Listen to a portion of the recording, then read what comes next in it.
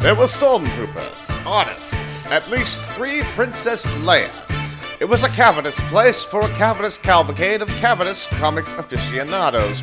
New York ComicCon, where madness walked hand in hand with earnest appreciation. Okay, so I'm here with Michael Pellerino of Archie Comic Publications, Inc. Now, I have to ask you, Michael, is there any chance that you might push the envelope even a little bit to make him just a tad less squeaky clean?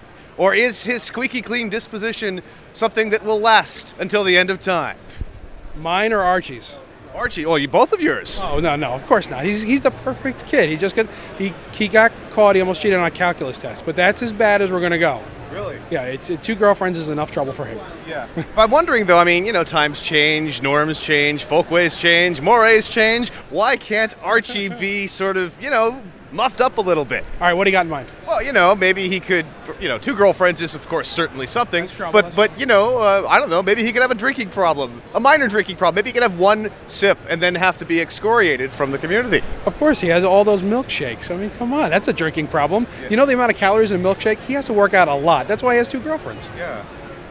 Oh, so are you alluding to some... No. Well, you just said that's why he has 2 girlfriends. He mows lawns, he has to work jobs, he's always busy burning calories to make money to take the 2 girls out. Yeah.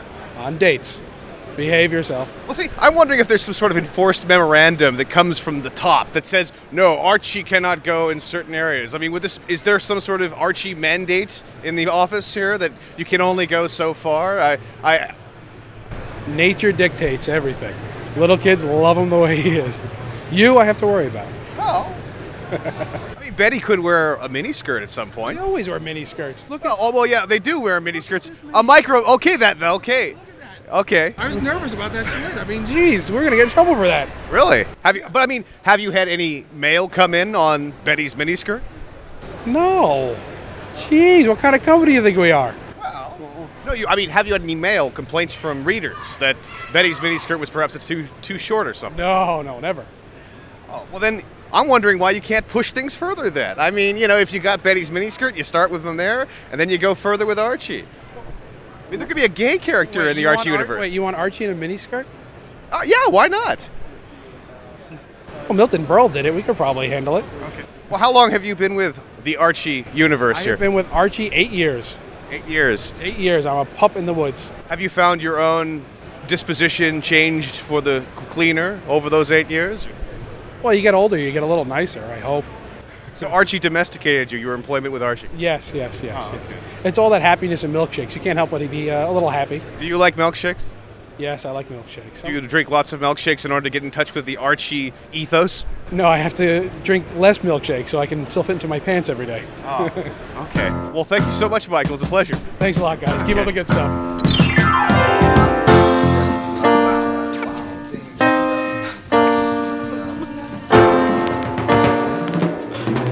Okay, so I am here with a fellow podcaster named Joe Gonzalez of Comic News Insider, who is trapped to his table while I'm roving the floor. What's going on here, sir? Is this real journalism to sit on your ass at a table? Well, one would think so, but we're here at the Podcast Arena at New York Comic Con in 2008, where we have several podcasters here kind of exploiting themselves for the masses. I didn't get an email for Podcast Arena. I don't need a Podcast Arena. I don't see microphones going up against each other like American Gladiators or something.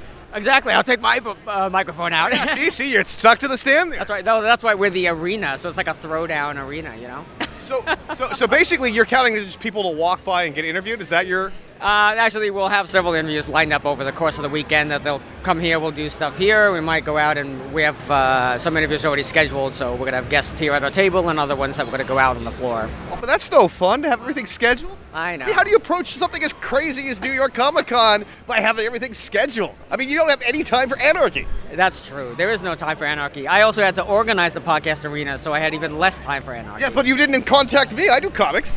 Well, you should have contacted me. I was organizing the space. Well, you could have been here, but you. I don't need to be here. I love the floor. I love wandering, anarchy. When there's portable equipment, you're stuck to your table. I am. I'm tethered. Are you plugged in? I am plugged into what? No, but plugged in by AC. That's the question. Oh, I am. Oh, see, I'm not. See? Well, if you have to charge up, you can sneak by. We'll let you charge. Okay. Okay, well, maybe you should try. I'm just suggesting having a mobile podcast arena. Perhaps a vehicle of podcasters going through the floor, some sort of crazed bicycle or something. That's true. Maybe even like a golf carty thing all decked out with stuff. Not a bad idea. Okay, fair enough. Well, thank you so much. Thank you. Okay.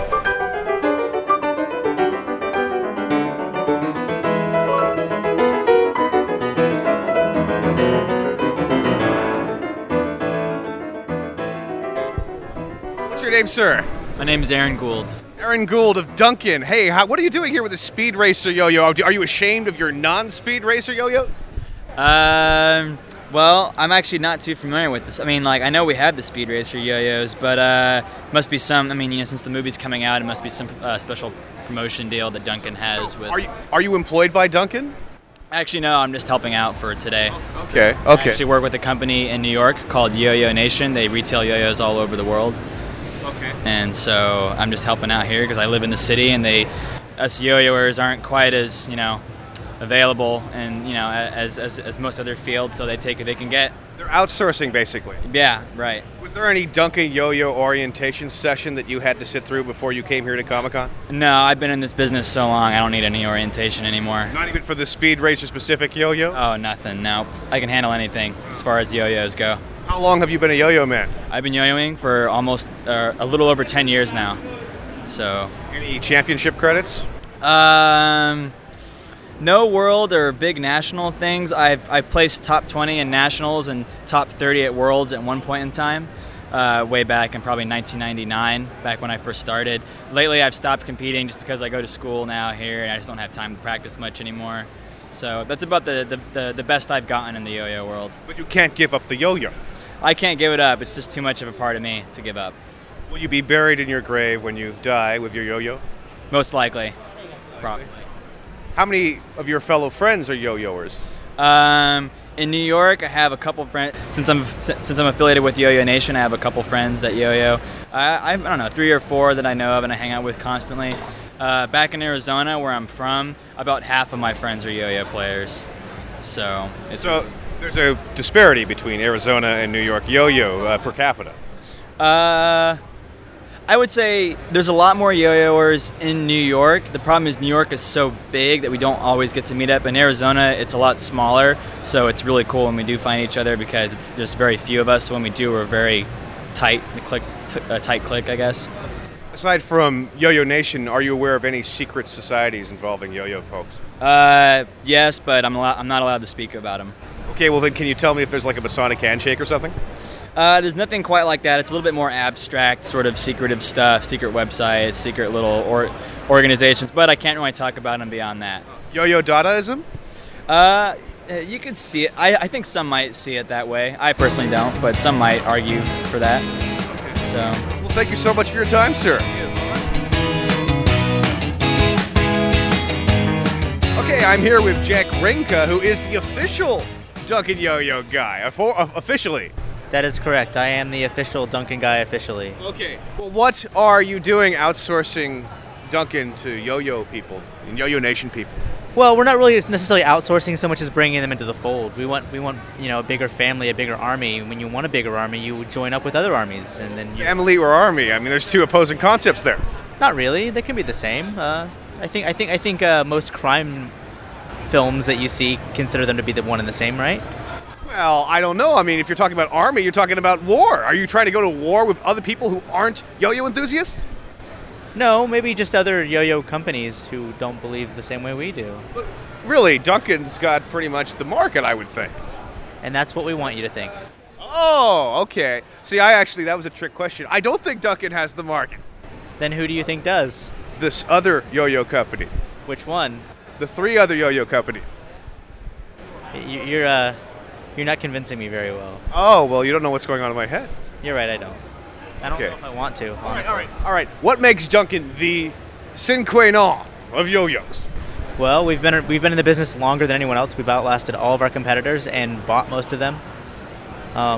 We have among the best players in the entire world. We have Aaron Gould from Yo-Yo Nation. We have... You have him? I mean, he doesn't have his own free will here? No, of course not. Of course not. I mean, you can't just rent him? I mean, I suppose we could rent them to someone else, but why would we do that? I mean, has he signed a lease with Duncan for life? Is this why he's going to be buried in his grave with a yo-yo? We didn't lease him. We own him. It's real ownership. Well, But it's loving ownership. I mean, it's loving safe word using slavery. That's the way it works. well, thank you so much. I'm very troubled by this idea of chattel, but I'm sure you mean well. We do. Okay. Thank you.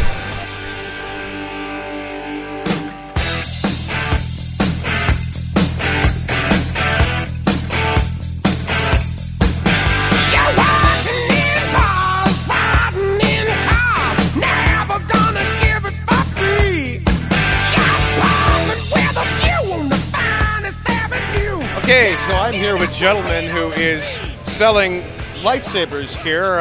$85, $100. These are rather enormous prices. Why is it so hard? I mean, you have some sort of Lucasfilm situation here that you have to... No, actually, Master Replica manufactured these, and they lost the license. They did not renew them. So we got quite a bit of stock at the end, and we're just trying to sell them. And as we get lower on the price, we will raise the prices, of course. Oh, I see. What's the supply versus demand for lightsabers? Well, actually, these are our hottest selling item right now, besides like the newest 4-inch figures that come out every month. So, I mean, they're just doing really well. Some we sell some as low as maybe around $80, and as they get lower in quantity, maybe if we get run down to like 10 to 25, we might raise it up to $150 to $200. I'm wondering, have you thought of, say, European markets given the current economic crisis? They actually do sell over there. Master Replica distributes things over there, so... You're North American then? Yeah, it's not really our market, I guess, since they can buy it and ship it over in cartons. Have you moved any lightsabers so far? At the show? Yeah. Yeah, we've done some, but the show's just getting started here at 3 o'clock, so we expect to sell probably about 30 of each. Do you do any custom lightsabers at all? Or? We don't. There are a couple websites online that do that. Okay. Well, what do you explain to the person who needs a custom lightsaber and sees your models and they're not exactly what you need? $100, you know? Right, well, there's actually two that I know of, or actually one that I know of. It's ultraforcesabers.com, so they can check it out there. And they do nice work. We haven't seen any in hand, but we've seen the website. What's the balance for you in terms of doing this for the love and doing this for the money? And I just got to make a correction. That's actually Ultra Sabers, not Ultra Force Sabers. So ultrasabers.com. And what was the last question? Oh, about love versus money. Well, I mean, it comes hand in hand. I mean, if you enjoy doing something, you should do well at it. But you would rather, I mean, obviously money is a good indicator if you're going to raise the lightsaber price. Right. Well, it helps us stay in business longer and be able to produce more items, I guess, for our customers. I mean, I'm wondering what kind of overhead that a lightsaber company might have. What? And again, actually, we're just we're not the manufacturer, so we just sell it. Yeah, we just distribute it. So it's really hard to say, but I mean, if you're licensing these, they'll be pretty expensive. How many lightsabers do you have in the warehouse? Well, on some we might have as low as 20, and others we might have hundreds to maybe 1,000. So basically, the company that initially was distributing this went out of business, and you took over. I mean, how long have you been in business? Well, we've been selling these since they've been in business, and kind of at the end of all their lines, we just buy all their extras if they want to sell them to us at a good price. Whatever they need to do to get rid of the product, I guess. Well, thank you so much. You bet. Thanks a lot.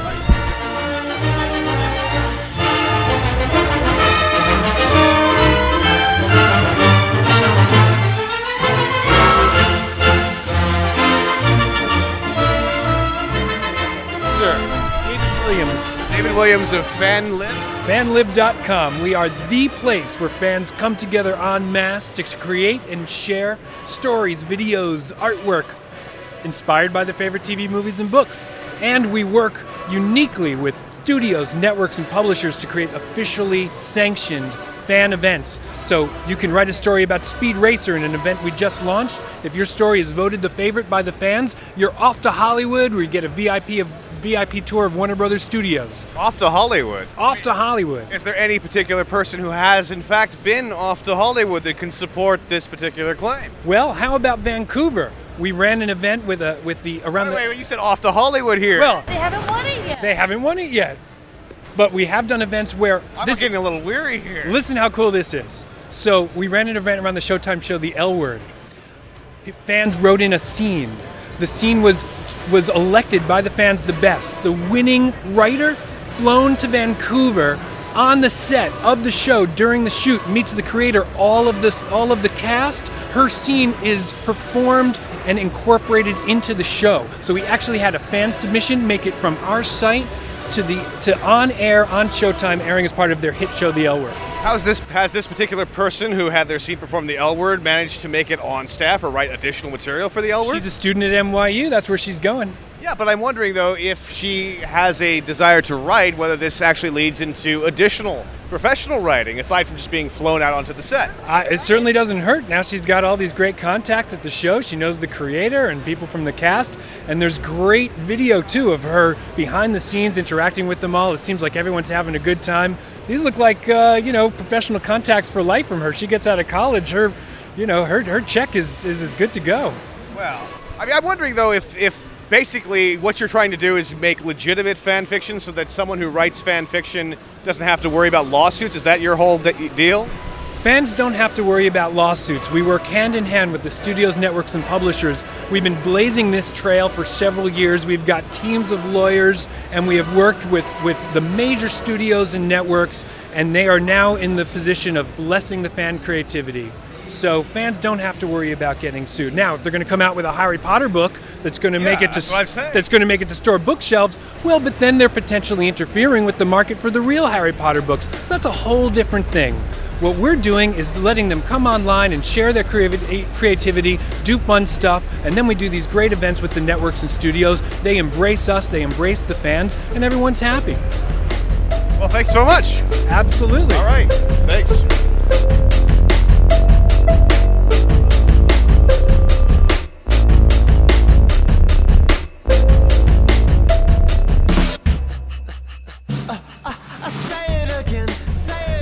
Okay. Yes. I'm here with Dan Ferraro, who is the man behind Bizarro, and rather than ask you where do you get your ideas, I'm going to ask you, when do you know that you have the right idea? I know that I have the right idea when I have absolutely no prepared punchline for this. When do I know that I have the right idea? When it makes me smile, obviously, when it makes me smile. I come up with an idea and I think, oh, that's funny, I will draw that.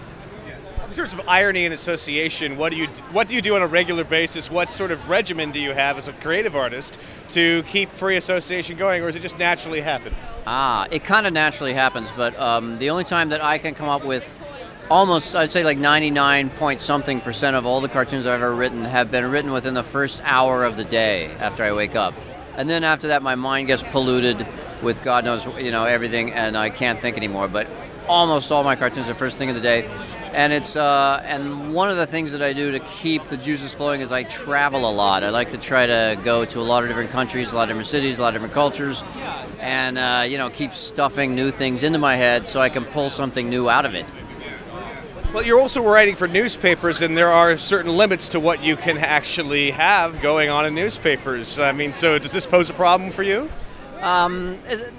Not really, because I'm so used to it. I've been doing it so long now that it's just the way I think. And when I come up with other stuff that can't be used in the newspapers, I will, I'll put it in my blog. Occasionally I will sell something to a magazine, or I can publish. Bizarro's pretty popular in Scandinavia, and they have completely different standards. You can get any kind of sex or religious joke into the newspaper.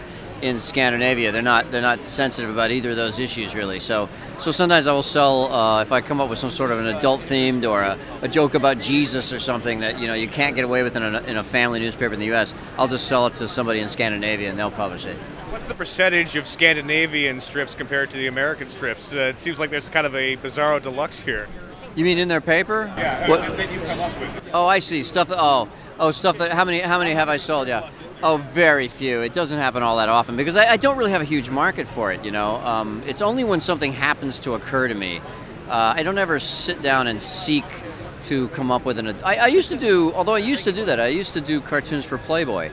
And one reason or another, I got kind of tired of.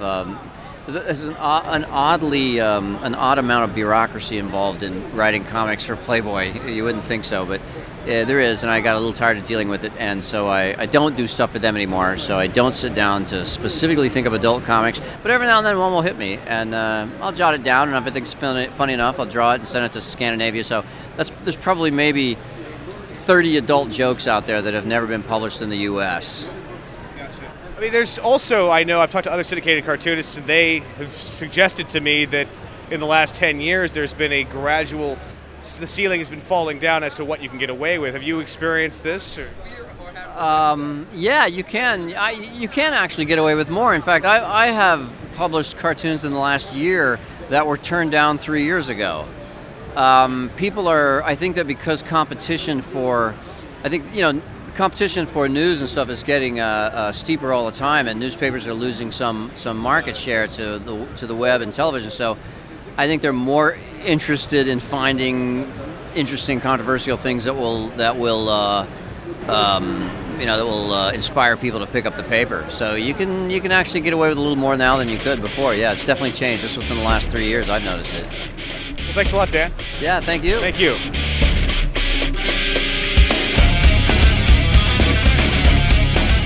What's your name?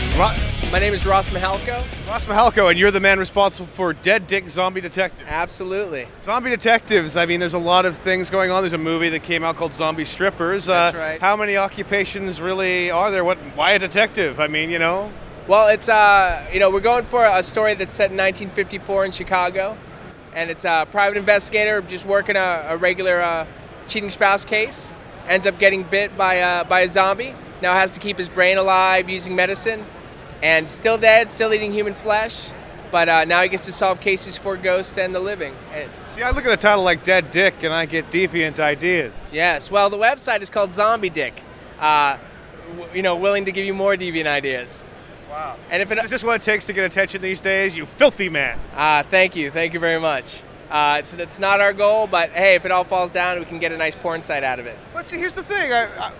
Really? Okay. Okay. I mean, so you really are courting the necrophiliac crowd? Somebody has to, and I think they'll like the book, but hopefully we'll get a broader audience. Yeah. You should do a tie-in with Zombie Strippers, this movie that just came out. I think so. I think it only makes sense. Well, I mean, okay, so let's talk about the mystery aspect of this. I mean, it seems to me that sex is more on your mind than being true to this great, wonderful mystery genre. So what of this? Well, you're the one who called me filthy. I'm not. Well, you're the man who titled this Dead Dick. Hey, private detectives, private dicks, it's all in the name. Yeah. Well, not a private eye, Well, yeah. You could have called it Dead Eye. In fact, that even gets even more filthy. Yeah. You can't get around this. I can't. It's where zombies have cornered me. Oh, okay. And I'm just trying to fight my way out with a machete. Well, are you planning other vocational lines for zombies, or? Well, in the book, after the miniseries, by the end of it, the mayor, the chief of police, and the Archbishop of Chicago are all zombies. Ooh, I like that. Dead Archbishop. Dead Archbishop. Look for the spinoff. Okay, fantastic. Well, thank you so much. Oh, it's my pleasure. Great.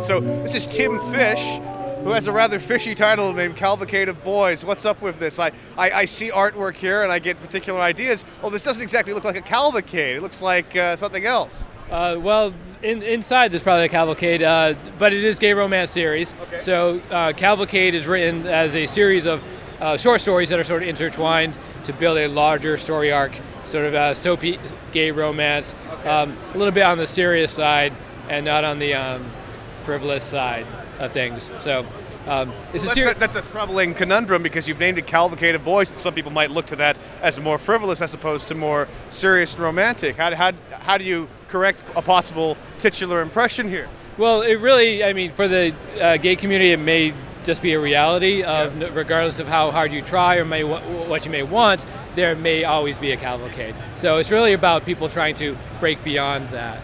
Okay. Well, I mean, so collectively, all the narratives form a cavalcade. Yes, then. Exactly. But there is no actual cavalcade in the book. I mean, not literally a parade, but one of the characters is kind of trashy. Okay. So wait, so there is some salaciousness even though it's serious. Yes.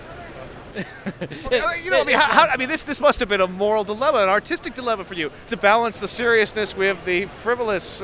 I'm getting a little bit of a mixed signal here. Well, I really did try to go for what I saw as an honest representation of what I saw around me, and not so much a trying to sell sex or give the public something a lot more serious. I really tried to just say, these are the people that you probably have met or will meet, and here are their stories. And I get that feedback a lot, that, oh, it sounds like we know all the same people.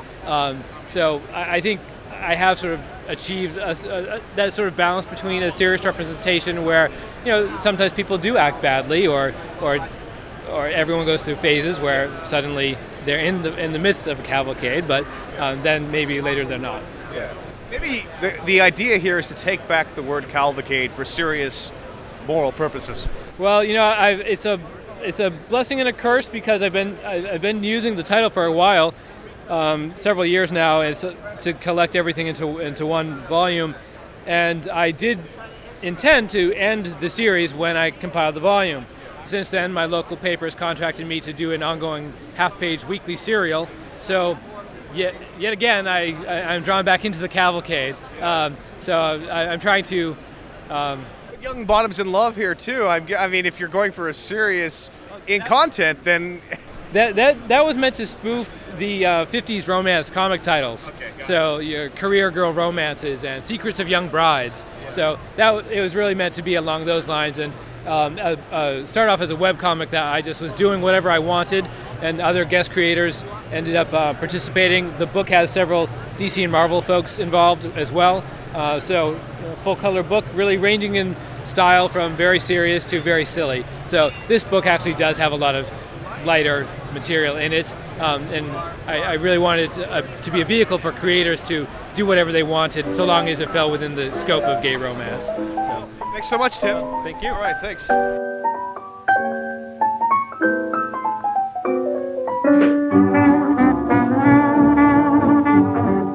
Patch? Yeah. Should we just call you Patch or Chris Patch L? Patch? Yeah. Patch, okay.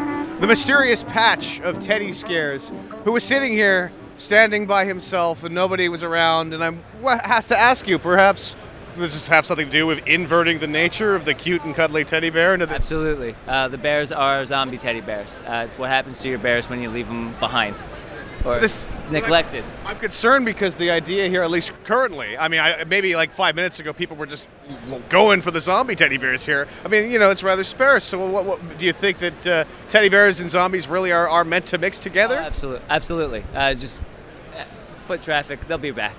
People will be around.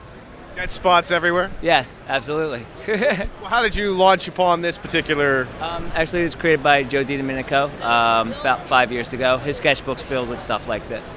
Started with the 12-inch toys, and then we have 6-inch and 6-inch and 8-inch toys. There you go.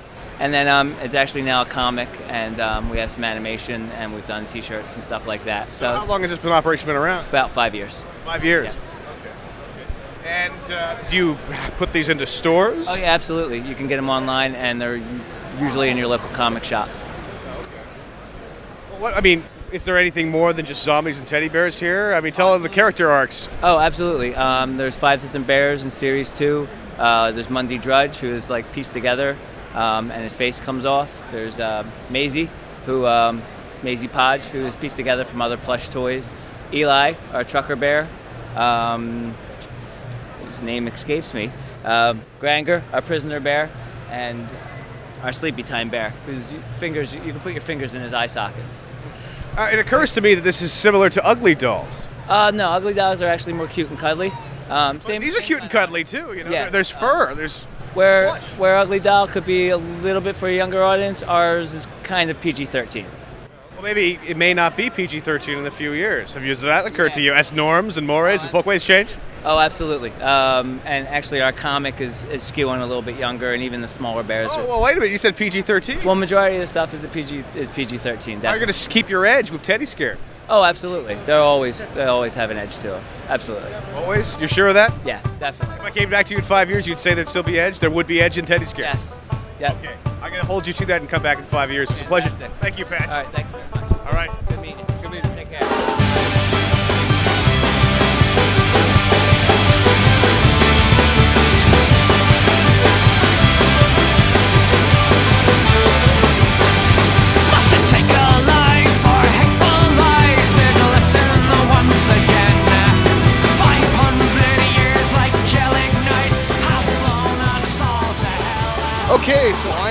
Kim Kaltegrone of Angry Drunk Graphics. Angry Drunk. For the happy person, I'm thinking they're going to come to your booth and have a few issues here. How do you get them over to your side? Or am I sort of misconstruing the emotional spectrum here?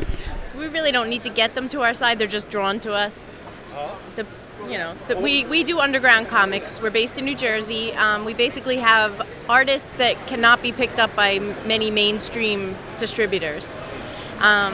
We've artists from all over the country, Canada, and all over the country, Canada. And Canada. I mean, Canada's our little backwish.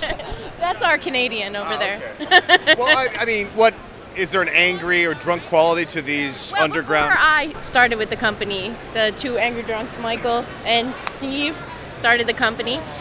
They started out by drawing little Xeroxed comics and would hand them out at concerts and trade them for beers, and that's hence the name. Sounds like my life. Yeah. They basically stayed drunk by making comics. Therefore feeding, well, I mean, how does this go back to the art then? I mean, I'm just curious about the angry and drunk quality of prospective titles here. Or is that just simply the temperament of the other two gentlemen here? He's the angriest one in the company. You might want to speak with him. Hey, what's that then? Who's angry and who's drunk? I used to be angry years ago, but You're still angry. Yeah, and I drink a lot. What is that? Don't call me angry, man. It's a device, it's a thermonuclear detonator. Is that a tape recorder? Besides. Really, a giant tape recorder? Something like that. Nice. Well, seriously, what is the angry drunk quality to these books here? They're kind of pissy. They're kind of angry. The content is angry. Kind of angry? Could you be more decisive, sir? The characters are angry, and we're drunk. I'm drunk, and I write them. I'm a drunk, and you don't write these or ink these sober, then? No. Well, sometimes it depends. How much beer I Sobriety's have. overrated, definitely. Sobriety's overrated. But between the two of us, he's angry, I'm drunk, and we make comics. You both seem very pleasant people. We're not drinking. Okay, well, if you're not drinking, how can you live up to the angry drunk graphics ethos? What time is this show over? Come back about 5 o'clock. 5 o'clock. Everyone here will be drunk. Yeah. Seriously? Yes. Okay. And it'll be a much better interview. Do you have a secret bottle stashed away, or what's the? No, we'll go to the store across the street. Yeah. The BP up there has got beer. If you need some. If you want one, we'll give you one. Don't tell your boss. Cover that part up. You're both so pleasant. I mean, can you be pleasant and angry and drunk?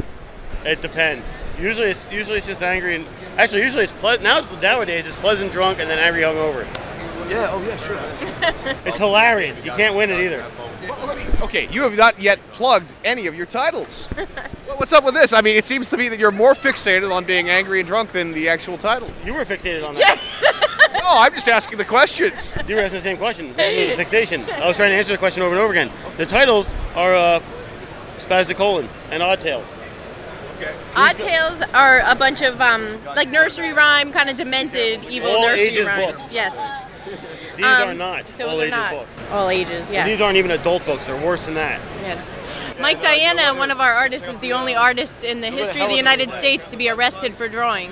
And he was actually arrested and convicted, and part of his sentence in Florida was he was mandated never to draw again. And his house was subject to random warrantless searches by police. No. Yes, Google his name, Mike Diana. Mike Diana. Yes. Arrested for drawing what? Arrested for drawing comics. Dirty. What was the content of these content? Lots of penises. Penises? Yeah. Penises are threatening to the national fabric? Combined with This religion. is the Canadian, is it? No, that's not the Canadian. Yeah, okay. Penises and religion. He got barred from drawing. Yes.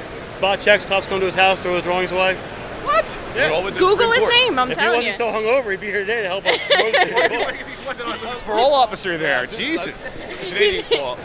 He's actually his court papers are in one of those dirty yeah, books. one of those books right there has all the copies of all his court papers. It went all the way to the Supreme Court. Wow. In like 94. It's even illegal for us to sell it. I had no idea. Yes. And he's found a home with the angry drunks. He did. We found him. And we love him. Showing him something I dirty? see. Wow. Disgusting? No. That's so bad. Well, I guess in the Bible Belt it is, because that was down in Florida, and so that's why he's Show up him the here cover. now. Wait. Jesus. No, yeah, where is this alleged penis and vagina? Vagina? Oh, yeah. Penises. That's all he draws is penises. Oh, I see. It's not so bad. I've seen worse. No, that's so bad, no. But if you live in Florida, it is. Yeah. Gotcha. Well, this has been a very unusual interview, but thank you so much. Thank you.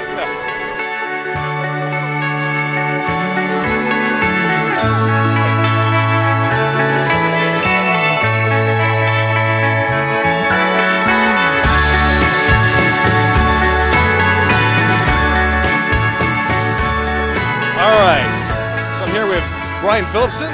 Brian Phillipson, writer of God the Dyslexic Doe.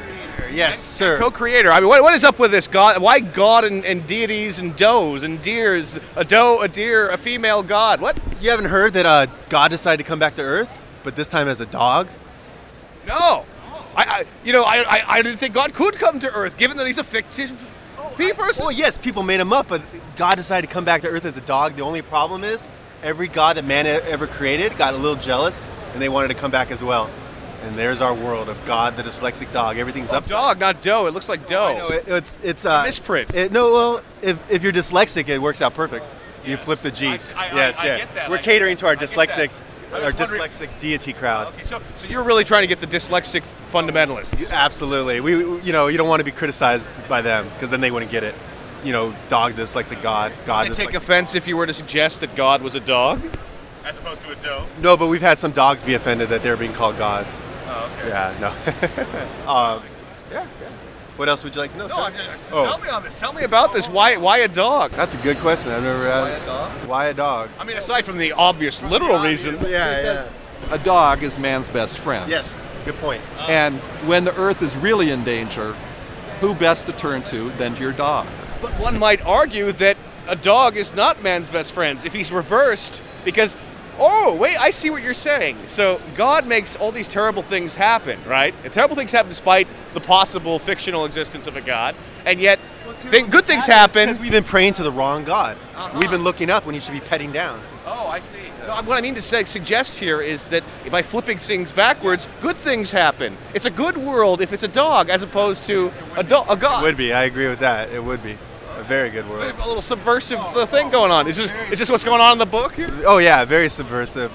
You got immortal gods who want to kill themselves, but unfortunately they can't die because they're gods and they're still worshipped by people. You got God who is a dog, who he decided to come back as a dog, but the problem was when he came back as a dog, he's stuck being a dog. He's stuck needing to be fed, pet, walked, shit, all that type of stuff. So he needs man. And then he's adopted by a little boy who doesn't realize he's God. So God's stuck with a little nihilistic boy. Yeah. And that's where it's a rather bleak, fun world. How many issues do you have of this? We did original 4 black and whites, and we collected it into a trade paperback. And we're actually having our volume 2 come out this summer at the San Diego ComicCon.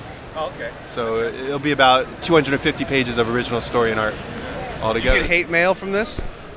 More love mail than hate mail, but we have gotten some. Yes. People who are offended by the idea of a dog. Yes. Not exactly hate mail. I've received anger or confusion mail. Anger, confusion mail. Yes. Not hate. Anger, confusion. And I've been people trying to win me over, and there's nothing to win over. I believe in dog. What are you gonna say? Really? Yeah. So you do believe in dog or God? I believe in dog a lot more than God. Oh, okay. But that's just me personally. Really? How's it going in terms of how much percentage is dog and how much percentage is God? 69%, 70%. 69%. You're a man of dyslexia. Yes, exactly. 69 works out both ways. 96% dog. So how long have you been a religious man? I would say I lost God in 1998. So you lost him, like you misplaced him, like your keys? I lost him. I went searching for him. I couldn't find him. So I lost God in 98. So I've been a religious man for about 10 years now. So you're hoping then to make other people religious because of this comic? Religious towards dogs. That's about it. Oh, okay. Yes. I'm not trying to win anyone else over to anything else, but to believe in non-overlapping magisterium. Yeah. Wait, what? Overlapping magisterium. Yeah, exactly. Okay, so I mean, this is our theme. Are you? Because we are very dog damned. Okay, fantastic. Well, thank you so much. No problem, sir. All right. He was little, but we loved him. He was small, but he was swell. He was tiny, how he teased me. Yes, he knew how to ring my bell. He was my midget love slave. He was a horny little half-pint with loving for sale. He was my midget love slave. I am Waz. Woz, actually. The Woz, though. I am the Woz. And this There's another Woz. No, it's me. Really? Because you're a lot younger than the Woz I know, who's also dating Kathy Griffin. I'm not that guy. But that guy also claims himself to be the Woz. Well, what distinguishes you as a Woz from that particular Woz? Well, I'm talented. He's talented. I got a better comic book. Better taste in women? Probably. Yeah, absolutely. Yeah, I think indisputably, I got better taste in women.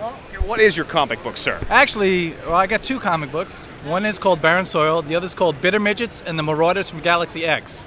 And this is basically a South Park style humor thing. So not really for kids, but good for teenagers and fun for the whole family, except for Christians. Wait. Fun for the whole family, except for kids and except for Christians. Yeah, pretty much. That's a limited demographic, or a confusing demographic, or maybe a contrary demographic to what you're setting out to do. What do I care what goes on behind closed doors?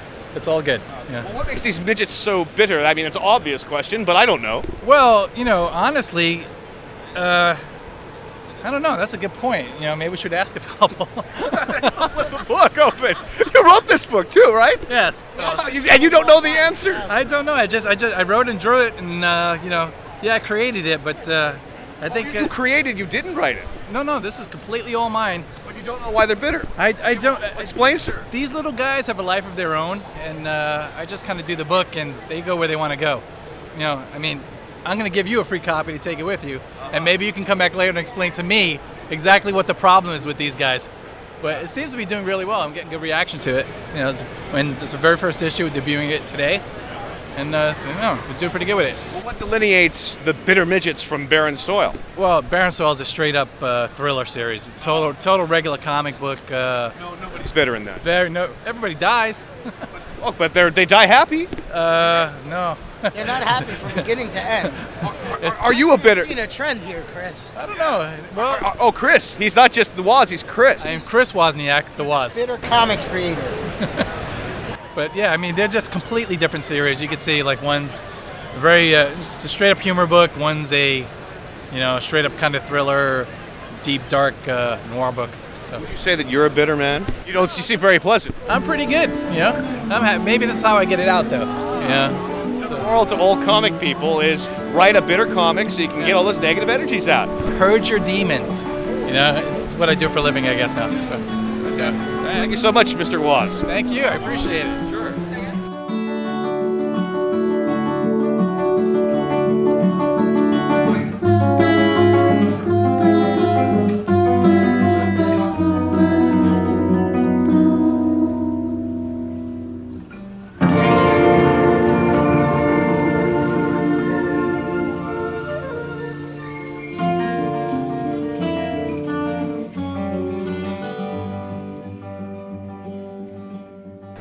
Okay, so I'm here once again, another convention, another side of the nation with Jeffrey Brown. How's it going?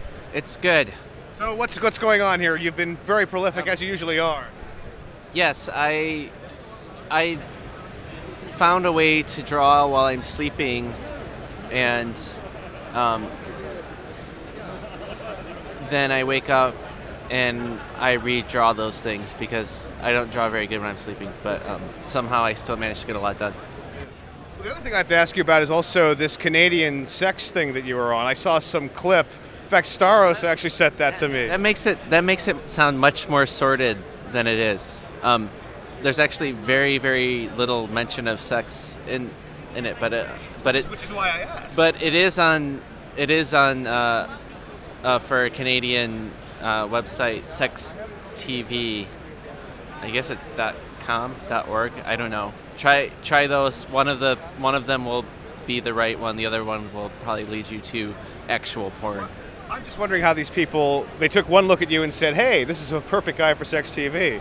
Well, did they explain? Well, no. I mean, I have written the relationship books which do deal with sexuality in different ways. So, I mean, although I've moved away from that, certainly there is that precedent. Yeah, I know. I saw the robots book, but nevertheless, the past is coming back to you in the present. There's actually sex in the robot book too. Yeah. So. Okay, but I mean personal sex is what we're talking about versus robot sex. Right. Yeah. So the past, the personal sex is coming and encroaching upon the present. Well, no, because I don't really write about my personal sex anymore. I know, but I'm saying that people are still interested in the past. Yeah. So this might be a conundrum. Maybe people are expecting more of that in the present, or the future. Yeah, well, that I just keep dangling it in front of them. Oh, that sounds bad. What I mean to say is that I can just make it seem like I might write more of that, but then I'll just write whatever I want. Okay, I propose something for you. What if you were to fictionalize the personal, and therefore it's not personal sex, but it's fictional sex? I mean, you did that with the robots, but to have a story that doesn't involve you as the chief protagonist. I'm actually, well, yeah, I have like lots of ideas, and I've got a couple more kind of autobiographical things that I want to cover, like including writing about religion, growing up with my dad being a minister, and I want to write a book about pregnancy, and the book that I'm working on right now is about becoming a cartoonist, and then once those are out of the way, I have some ideas about fiction, like stories that I want to get into. Although the first one, at least, there's no sex, so there could be. I don't know. I haven't written it yet. It's not all sex. I'm just trying to point out the first person versus third person versus fictive versus real and all that. Well, if you don't know me, I guess it's all fiction, right? Yeah. I don't know you. Well, you kind of do. This is not entirely, because this is entirely true. That's the question. But to people listening to this, they don't know. Well, now they know. Now we're talking about it. We're clarifying. But to them, this could be fiction. Oh, you may not even be Jeffrey Brown. That's true. No, but okay. So let's talk about this reality versus what you put in your books. Well, yeah. I mean, it's something. Yeah, and I haven't entirely figured out why. I mean, there's something about when you know it's true, it's like there's something about that honesty or authenticity that kind of heightens the impact of things sometimes, and which I think is why I've avoided doing more fictionalized autobiography and sometimes I've like thought about moving in that direction, and then it just doesn't feel right for what I've done so far. So, but on the other hand, like books like some of the Big Head stuff, there are very like personal autobiographical elements that are in there. So in a way, I've kind of do it occasionally, like in various half-assed ways, but. I'm wondering what boundaries you're placing on yourself as you're getting older, as you have a family and all that. I definitely, that's definitely like not writing about personal sex anymore. It's like definitely like there's boundaries there that I'm much more aware of, and you can see that in the new book, Little Things, where everything's approached from like a slightly different direction, where I'm much more careful about what I'm revealing and how I'm revealing it, and this issue of authenticity that you were talking about earlier, I mean, this kind of poses a bit of a problem if you have boundaries like this. Unless you just ignore it and just like, fuck it, I'm going to do... Oh, wait. Well, can I say it? Like, yeah, I don't... You can say whatever you want. Yeah. Oh, this is going on the internet? Oh, internet. Yeah. Forget sex. No, it's... Yeah, then I just leave those questions up to people analyzing the work, and then I just ignore the problems. So, but wait a sec. That was a very great way of evading the question here. I'm asking about. Yeah, I know. Well, I'm going to have to put it. Just try to get an answer from you on this notion of how you retain truth despite having these boundaries. I mean, certainly. Well, I mean, okay. Well, there's a theory that some people have, is that like fictionalizing, you like by lying you can get at a more real truth. So in that sense, like whatever boundaries I have I'm like walking some sort of line between like those boundaries forcing me to reveal some kind of more pure truth in that sense. So, but I mean, then you can go in like, you know, how reliable is my memory, and like maybe, I mean, I think people that know me would generally say I'm pretty honest, but it's also possible that like I could be all big act, and I'm a really good actor, totally. Like, I guess the issue I have is that here you are putting some kind of identity. It doesn't really matter how true it is. Right. Nevertheless, it is true in some sense, and then there are these boundaries on top of that. So as a result, you're painting yourself into these interesting limitations, possibly to make you a core creative. Yeah, and then I think the other thing too is that I tend to think of all the autobiographical works as like a bigger picture, like when you put them together. So like one book, for example, might have a lot of boundaries in some way that limit like what you're seeing from that book. It's like a very limited view of me as a person or as a character, or however you want to put it.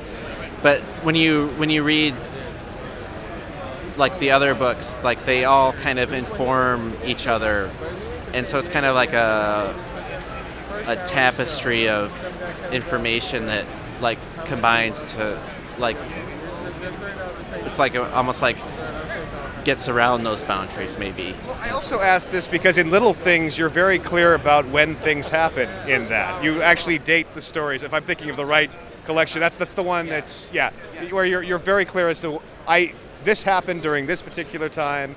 I drew this during this particular time, and so as a result, it seems to me there is an effort on your part to be truthful here. Yeah. Well, and no, I was just ripping off John Porcellino with that, where it happened with this. No, actually, I was ripping off John Porcellino with that. No, I think well, I do that, and like if you look in like in Unlikely, where there's the drawings from photographs, or AIOU, where there's the receipt from the dinner. And that's just kind of like just additional way of telling people like that, like despite those boundaries, like I'm trying to be as honest as possible and as forthright as like you know, obviously like there's probably some weird subconscious thing going on, like that there's things that I'm not saying, or like things that like I'm in denial about maybe, but like what I'm trying to do is be honest. So it's kind of authenticity essentially. I mean, through all of this information. Yeah, it's like to show that like this is that it's almost like a way of showing trust to the reader, like you can trust that like these things seem authentic, and you can trust that they're authentic because here's some evidence that what you're seeing is real. And but yet you're eschewing the notion of inventing, say through like the robots, say through some of this more recent stuff. So this is interesting to me. Do you feel that is in some sense more inauthentic? I mean, we were talking about you tell a lie, you find the truth within the lie, and yet here you are really striving for some kind of truth. And so, I mean, I know this is a hell of an argument to bring at you at a comic convention, but I have to know. I don't know. I'm confused now. I'm scared. No, but I mean, why are you hesitant or resistant or reticent to pursue lies? I don't know. I don't know. It's just I mean, like, why did everyone raise such a stink about James Frey's? You know, he had this biography where he created some fictional elements, and people had a really real problem with that. So there's something about like people that where they want, you know, they want to know that they can trust their narrators, that what they're being told is true. And so I'm hesitant maybe to break away from that within the autobiographical books, because if I do that in one book, then it can undermine what's happening in the other books, which is like why like I go back to saying like all the books kind of inform each other. So like if I do a book that's like Seth's It's a Good Life If You Don't Weaken, where like it turns out that, you know, like this cartoonist is made up and it's not real. Like if I did that for a book, then like people would start to question other books, and so it's like then like it's kind of like a house of cards. It all like people would think like, oh, like no, like I don't know. this guy's full of shit, and that would be fun though. Well, don't you think? If you were to have like say some sort of, I mean, and I guess I've kind of dabbled in it, like Be a Man, kind of. It's a little more overt way of doing that, and so it's just I don't know. It's just something like I try to toe the line, or you're trying to put your own canon. Yeah, it's like maybe it's my OCD or something. Like I'm just too like entrenched in the idea that things have to be a certain way to break fully out of them at any point. But I don't know. We'll see. Maybe I'll totally surprise you. I won't hassle you further, but it's a pleasure. Thank you so much. Like 10 years or something. But 10 years from now, prepare to be surprised. Fair enough. Okay. All right, man. It burns me like no one could ever be like me.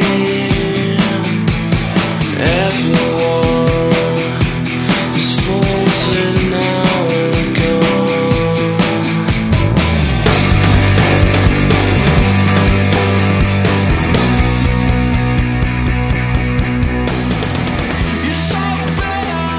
I'm totally taping, I'm sorry. Yeah. Well, you two are talking it up like they're talking. You should have told them. Oh, the Fox deal's not closed. All right, so everybody, the Fox deal is closed, and everybody, no. So don't, not closed. Just, you can cut out the network, that's all. If it doesn't go, there's another. All right, I'll have a jam on it. Oh, I forgot where it's going with this now. So if the deal is ongoing, though, sorry, if you want me to stop, want to have representation, just like the legal stuff or the inside baseball stuff. I like this guy. He did right by Kazoo. I'm only starting with him, but I like it. Just FYI. And if that was where I was going with that. It's if they have the same vision for you that you have for yourself. Yeah, so far, like I was saying, I'm optimistic. I kept saying, I know this is a Fox show. Yeah. And they're all like, no, MTV. So you don't want them to rewind and what am I take gonna over do? it? You can tell me I'm rewinding. You can tell me to stop, and I'll like stop. Sean Penn, I'm gonna. That would make the news at least. Yeah. But can I ask you, Kyle, what's the deal with Cowboy Wally 2? Oh, I don't know. Because I've been waiting for that since I first saw that image on your website some time ago. I was working on it, and things change. Years, you see different. As things change over the years, you see different opportunities arise. And so, like I'm doing Special Forces because the timing is right for that. The war thing and the direct. Nat Turner is an educational thing, and I've seen that market evolving over the last couple of years. The library graphic novel market. So there will come a time when the time is right for Cowboy Wally. But right now I don't see a market as clearly as I see a market for the other books I'm doing. Okay. Have books like Special Forces and Nat Turner been selling very well for you? Because you said you don't make money in comics, I heard you say earlier. Because I don't try to make money in comics. But Special Forces is I've only done 2 issues of the comic book. Right. So it's popular so far. It would be more popular if I actually got it out on time. And and when the hardcover comes out, then we'll really know it. Right. But it's people like the subject and people like the character, and it's just me screwing up the deadlines.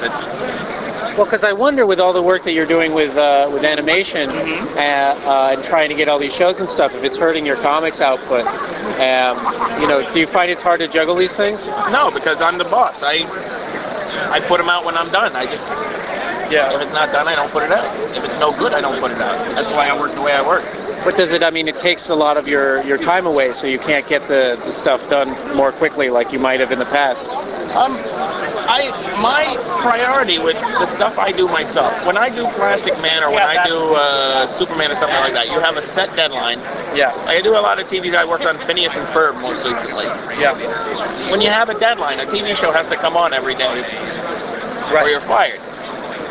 So I just turn those in when they're supposed to be turned in. You work as hard as you can until the day comes when they take it away from you and you say, okay. The books I'm doing by myself, I have, the main reason I do them is because I want them to be good. So I work on, like Special Forces is very late, and it's entirely my fault because I wanted to fix the ending. I wanted it to be a certain type of story. And for Special Forces, I think I want to have a certain number of thrills per issue. It's an action story. So I feel I need 3 big moments. I need 3 big dramatic bombs exploding or something like that before I will release it, you know. So I finally thought of the 3rd funny stunt, and now I'm doing it, you know, but I'm also rendering it out in 3D and stuff, and there's a lot of work, but I'm just very committed to taking as long as it takes to do it properly. And that's why Nat Turner took so long to come out also. Yeah. You know, because I did the first issue, and then it was like 2 years before the last issue came out. It was only a I remember that. But Nat Turner was really beautiful, so I was sort of That's like, what I'm saying, is I did as long as it takes. So it's not hurting it. It's what would hurt it is if I rushed the work and put it out before it was any good. Yeah, but I'm always scared with you that you're going to you're going to do a Ben Edlund and just stop doing comics and do TV because it pays better. And I already did that. I did that in the 90s. I didn't do any comic books all through the 90s. That's right, you didn't. You did you did that run where you did Why I Hate Saturn and Cowboy Wally and everything, and then you just sort of stopped for a while, which sucked for those of us who like your comics. How did it work out? Like my TV shows, we're happy. But what?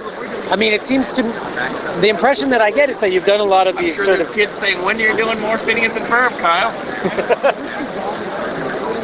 Are there kids saying, "When are you doing more Phineas and Ferb?" Kids like that show. Yeah. It's a good show for kids. Yeah. Okay, fair enough. Kyle, 2 questions.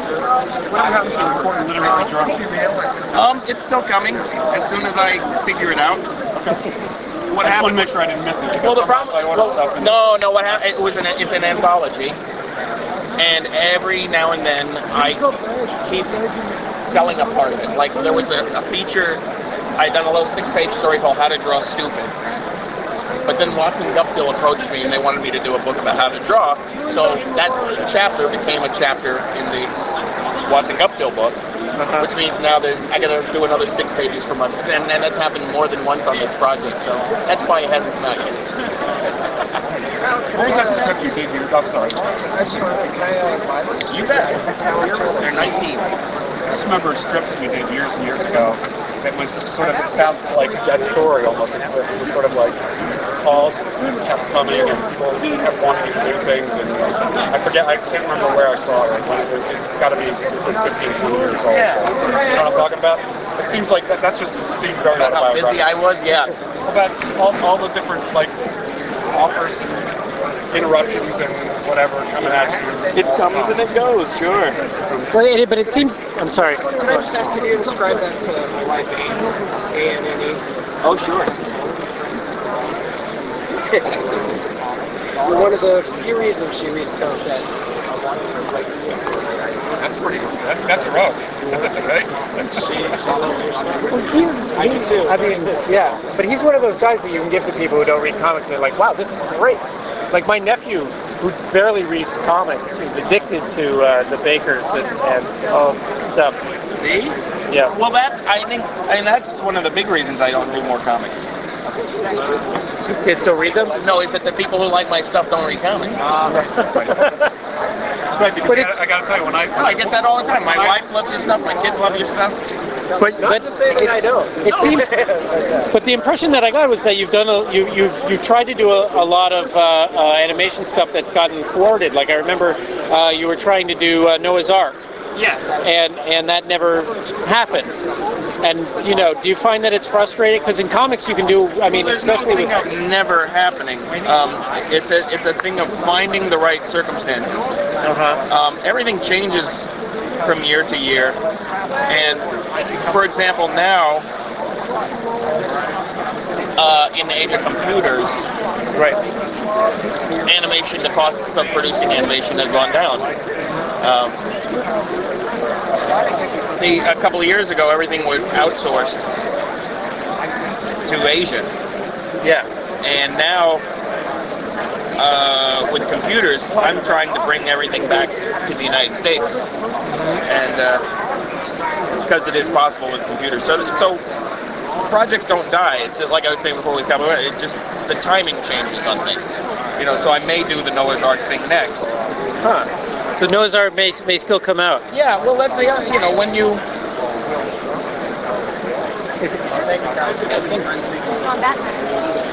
Like I did that show for Disney, and Nickelodeon and Disney always have this ongoing competition. So one year, Nickelodeon is #1, and you know they've got SpongeBob, and Disney's trying to find, oh, we need the next SpongeBob.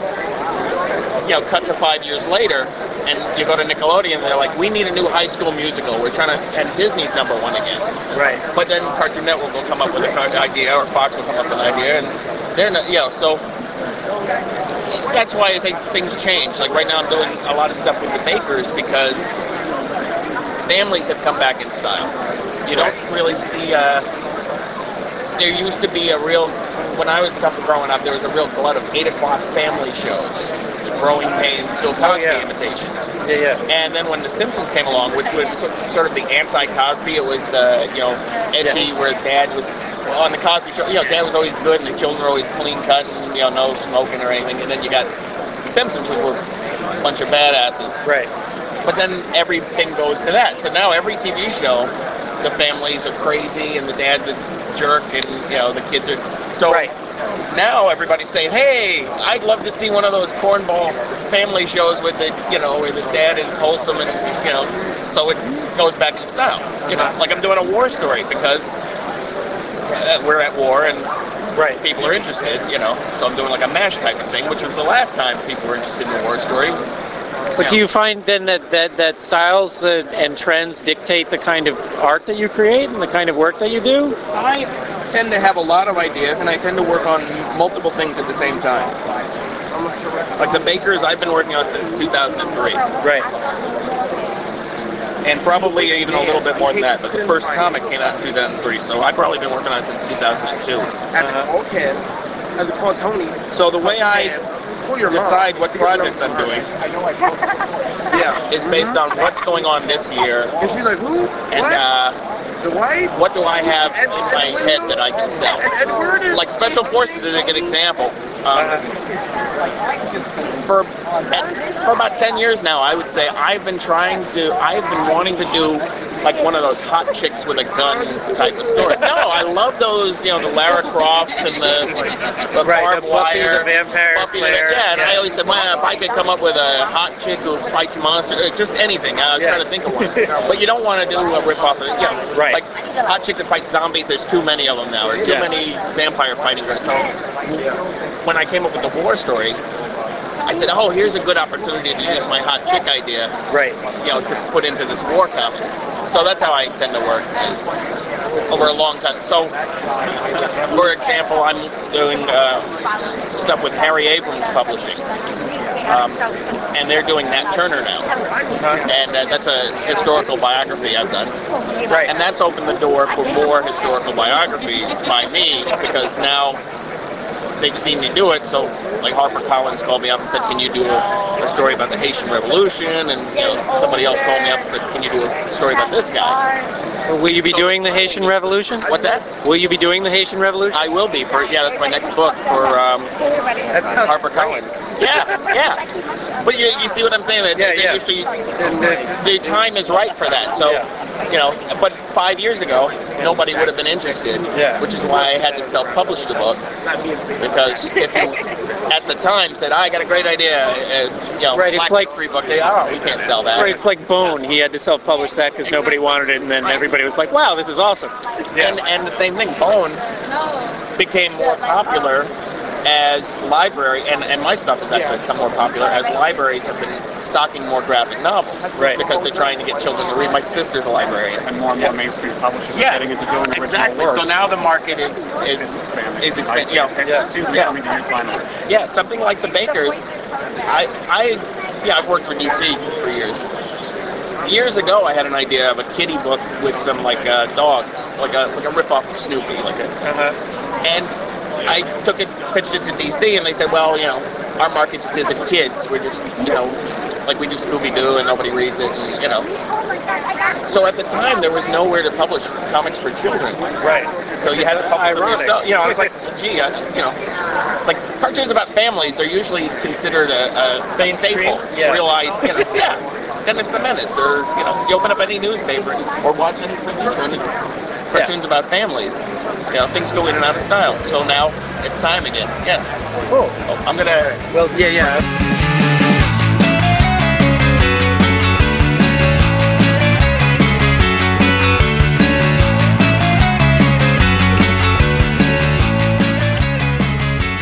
So, now that you've done creating comics, what are you going to do next? What's next for Scott McCloud? Well, right now I'm just putting the finishing touches on this gigantic reprint of my 80 series Zod. It's 576 pages. So it's all the black and white issues all combined in one book. I'm just finishing that up, and then I'm working to put together a proposal for a graphic novel that's going to take me a good couple of years. Can you tell us what kind of graphic novel, or you don't want to talk about it yet? I'm not saying much, just because I want to make sure that this one, comes out of my fingertips rather than out of my mouth like some things. But it takes place here in New York, and it'll be 300 or 400 pages long, and it's fairly operatic. It's a very emotional story. Now, you're somebody who spent a long time trying to get comics denichified and comics to get out to people who didn't ordinarily read comics as a respected medium, and that seems to have happened. You seem to have been successful in that comics are becoming much more mainstream, and graphic novels and everything. So what is your reaction to what is happening with the graphic novels and comics in terms of your movement to try and make them a mainstream medium? Well, obviously I'm delighted that comics is diversified as much as it is. I can only take a tiny piece of the credit, though, because really what moves that forward are the presence of great comics in other genres, and people doing, literate graphic novels and children's comics and comics about new subjects and, online gaming comics and all these different genres. I think that would have happened without me, but it's what I hoped for, and what I was certainly advocating for back in like 2000 or even earlier in '93. This idea that comics could do anything. It's nice to see so many people who are proving that true, regardless of whether they ever even read a word of what I wrote on the subject. Well, I'm sorry, go on. I just think that that great comics are a better argument for any progress in the medium than somebody talking about how there should be great comics. I did the latter, and I'm glad I got to put the idea in some people's heads. But that kind of revolution is meaningless unless you have the actual work. That's where it counts. So it's the Chris Wares, and the David Bees, and the online pioneers, and Well, do you think Did you think your creator's Bill of Rights helped any of helped show people that they didn't have to write for Spider-Man and stuff and do their own work? It's hard to say. I mean, the creator's Bill of Rights was written right before the whole Image Comics thing. Right. But there's not really a direct correlation there, and there's not necessarily a direct correlation in all the self-publishing and independent comics that came after.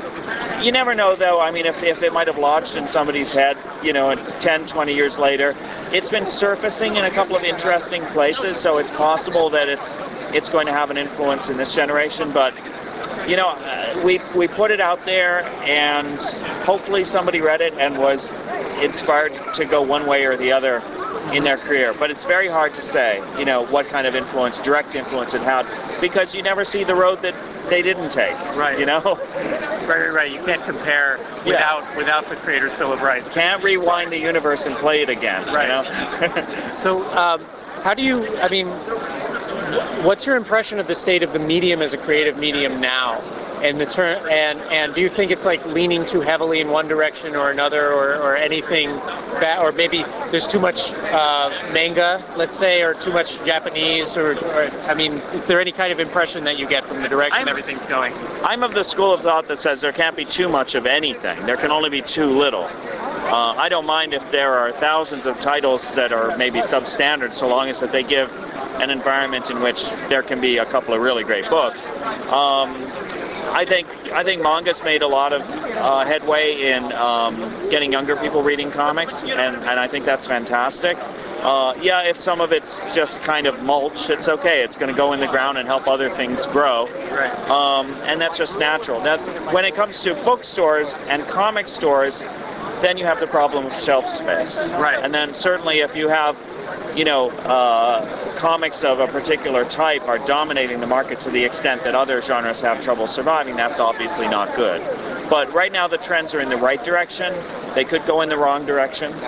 But now we have the new element of the web where there is no shelf space. Right. And so I think that's an interesting backstop, is that really compelling visions of comics are still going to have some kind of an audience on the web, even if they have trouble finding their spot in print. And when they succeed on the web, they often return to print.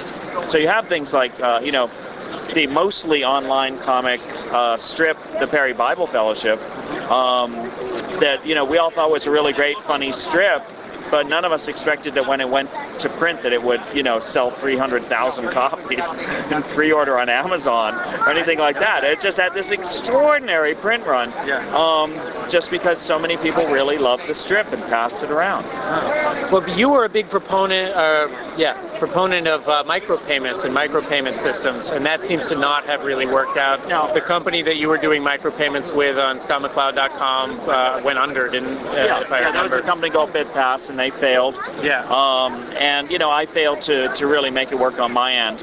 So we gave it a try and failed, and now there are different business models trying. But I think, you know, give it time. Let's see what happens. Do you still think micropayments are the way of the future, the way to do these things? The whole point of the micropayments thing was just that there should be a market for willing sellers and willing buyers of digital content. So that's really the goal. It's not about a very specific technology. But it was just about a basic principle. Right now, though, we're in a culture of free, and there's no telling. I mean, there are some people who are making that work for them, and who are, you know, doing pretty nicely with that model. So I don't want to rule out any particular approach. I tried one particular thing that I thought would help and wasn't able to make it happen, but the web is still very young. I mean, it's really still in its infancy. So let's just see. I'm taking a break from that particular battle, you know, while I'm working on the graphic novel, which is a print project. But I have faith that the community is going to come up with innovative solutions. And I know, you know, some guys like the Dumbrella guys who are, you know, who are trying out some really innovative things and are actually doing quite well for themselves. So we'll see how it goes. Great. Well, thank